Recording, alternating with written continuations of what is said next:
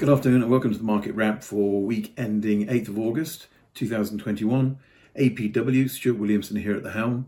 This week I'm going to talk about two reports that have just come out from Knight Frank and also the Financial Times about the state of the global property market, and on the back of that, the state of the economies around the world, the UK, and then therefore the UK residential market.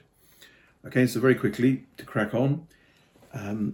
Global macro outlook. IMF has left its forecast for global growth for 2021 at 6%.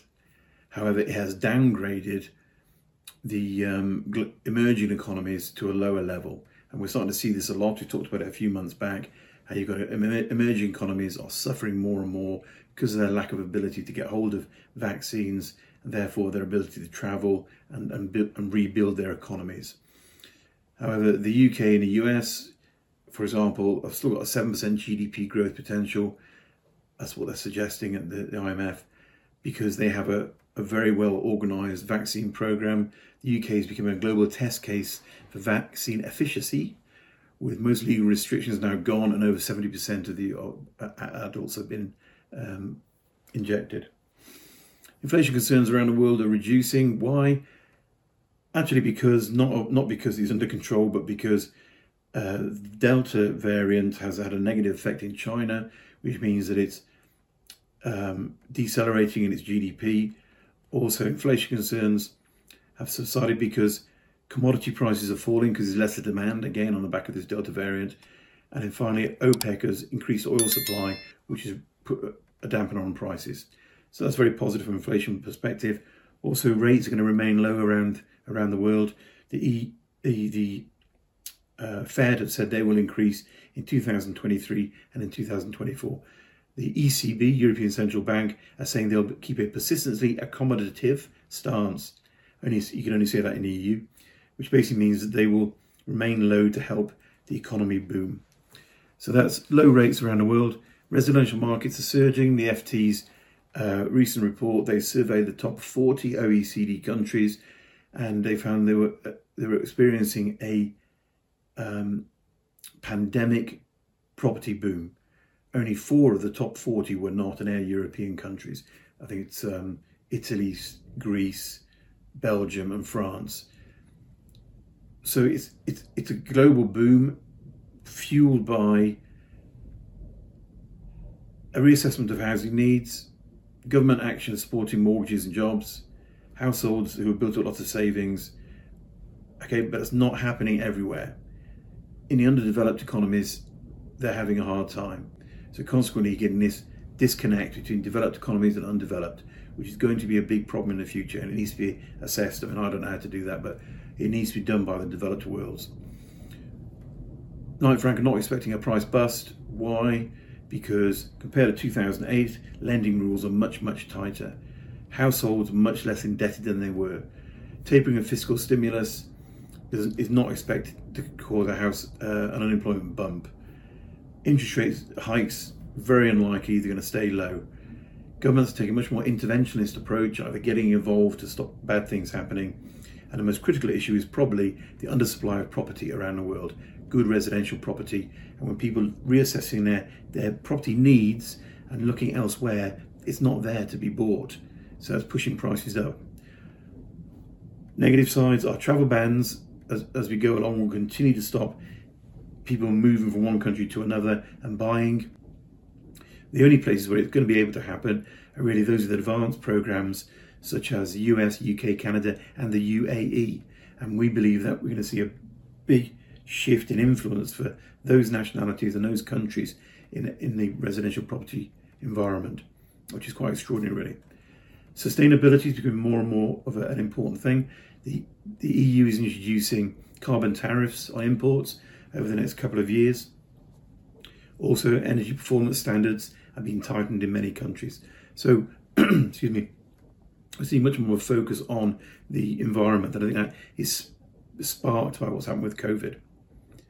Okay, and a quote from Knight Frank is they expect the conversation to increasingly turn from focus on operational to life cycle or embodied carbon. I'm not entirely sure what that means, but that's what I'm talking about. And that could mean in the property world a shift between refurbishments versus demolition and redevelopment. So instead of knocking it down, let's see if we can fix it. Now we look at the UK. UK economic opening will be strong but gradual.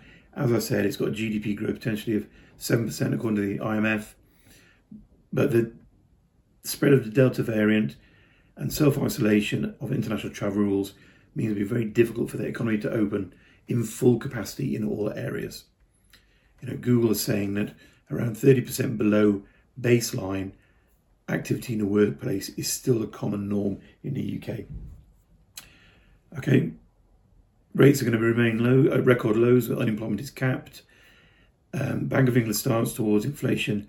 They expect no immediate withdrawal of monetary stimulus, and they think it'll be 2023 before they'll see a rate rise. Lending rates hitting new lows. There's a new 5-year mortgage in the UK at the moment with a 40% deposit where you can get interest at below 1%. Okay, so lending rates are all-time lows. We've already covered this in the talk so far, but that's an important thing in the UK. The Bank of England is going to continue to watch inflation, but they don't expect it to go up very much and then it will fall back down again. Because as I said, it's shock events. I think it was last week we talked about that. Unemployment's standing at 4.7% at the moment. Forecast likely to rise to 5.5% once furlough is phased out, but that's as high as it's going. In the UK residential market, 198,000 transactions took place in June, 7.8% higher than the previous record set in March, according to HMRC. So it's still booming, but it's likely to cool in the coming months as the supply starts to increase. There's more houses for sale. And Knight Frank is saying the forecast of house price growth for 2021 will be a total of 5%. Okay. On the back of that, lettings market is bouncing back. We're seeing a lot more of the return to the office locations in the city of London, like Wapping, where demand for rented properties are going up strongly. 1.9% increase in rents in that location. Knight Frank are suggesting that overall rents in London will be flat over the coming year, but will be rising at 3% for the rest of the UK. So that's strong rental rises, which is great for buy-to-let investors if you add it to all the other positivity that's going on. There's a strengthening demand from an investment perspective for residential assets. That's occurred over the last 18 months. When I talk about residential assets, I'm talking about not just buy-to-let, but also things like build-to-rent, where pension funds are stepping in, buying whole blocks to develop as a build-to-rent. Secondly, PBSA, purpose-built student accommodation, and the senior housing markets. All those areas are booming at the moment. The first half of 2021, the investment into that was 4.75 million, nearly twice what it was in 2020.